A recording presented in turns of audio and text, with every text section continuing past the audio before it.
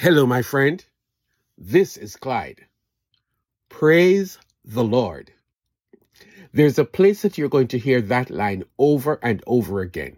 Walk into a high church one Sunday morning and you will hear some grand hymns being pelted out, accompanied by the powerful strains of the organ and the choral music of the singers. Praise the Lord. Or you might be of the evangelical persuasion, and so you might stop at the Baptist church nearby, and the congregation is gladly singing, "Praise my soul, the King of heaven." The sweet sentiments of praise to God fills the room, and there is a joy that links the worshiping hearts one with the other. That might not be your speed, so you go up to the local Pentecostal church. Here there is pulsating music led by the enthusiastic youth on drums and the guitars and the keyboard in harmony with a team of singers leading the congregation in a festival of delightful worship. The leader will lead the congregation in reciting "Praise the Lord" over and over again. And you hear that line and the congregation responds with vibrant enthusiasm. The place is rocking with hand clapping, foot stomping, dancing, and the atmosphere is electric. There is a place for different styles of worship, but you cannot deny that whatever your preference, there is one thing that every child of God can engage in. It is the invitation. Come, let us praise the Lord. Today, I invite you to join with me in checking out Psalm 103, one that is believed to have come from the pen of King David. Praise the Lord. A sentimental statement, a chant of the soul, a theme of the heart that has been redeemed, the expression of ultimate gratitude. It speaks of your history, long ago or recent. It tells the story of your relationship with Jesus. It is the go-to for songwriters and poets. It is something that you cannot overdo and you cannot replace. It is timeless and precious. We have lots to praise the Lord for. When you say praise the Lord, you are engaging in a form of adulation of the King of Kings, the Creator. God is great and He is worthy to be praised. You cannot do without Him, and so it doesn't take a lot of persuasion to get you to join David in this transparent psalm of praise. It speaks for me and undoubtedly for you as well. Praise the Lord, my soul. All my inmost being, praise His holy name.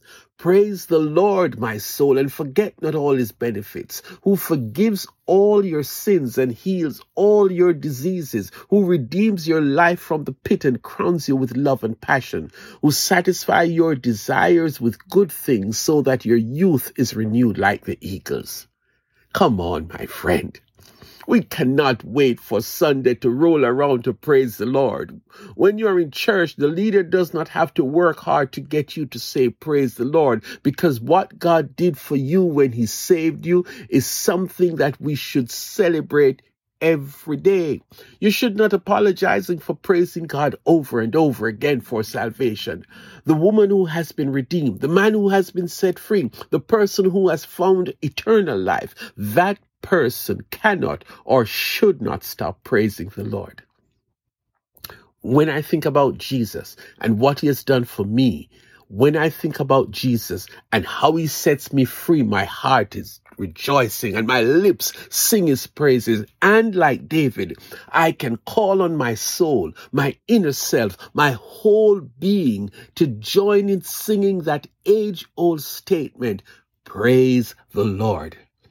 Just now I can hear the little lady in her Sunday best. She's not someone of great means, but she runs to the house of the Lord with singing and into His courts with praise. Don't be surprised if she's sitting next to you and you hear her say, "Excuse me while I praise the Lord." It's not entertainment. It is not rhetorical. She is talking about the big one. She is saved. Or across the aisle, another voice rings out, when I think about Jesus and what He has done for me, when I think about Jesus and how He sets me free, I just want to dance all day. There's nothing quite like that moment of excitement in church or the overjoyed soul who greets you outside of church with Praise the Lord. In this psalm, David elaborates on the love of God.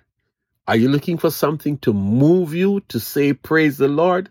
Look no further, my friend, the love of God. The Lord is compassionate and gracious, slow to anger, abounding in love. He will not always accuse, nor will he harbor his anger forever. He does not treat us as our sins deserve or repay us according to our iniquities. For as high as the heavens are above the earth, so great is his love for those who fear him. As far as the east is from the west, so far has he removed our transgressions from us. As a father has compassion on his children, so the Lord has compassion on those who fear him. For he knows how we are formed. He remembers that we are dust. Remember, David is praising the Lord. That is his preoccupation in this psalm. So he turns towards God and says, I am going to praise you outside of myself. This time it is not about me, but about him. The Lord has established his throne in heaven, and his kingdom rules over all. Praise the Lord, you his angels, you mighty ones who do his bidding, who obey his word. Praise the Lord, all his heavenly hosts, you his servants who do his will. Praise the Lord, all his works, everywhere in his dominion. Praise the Lord, my soul. The man is not playing. The King of Israel is keeping it real. On this day, I have lots of reasons to praise the Lord and to do so with all my heart.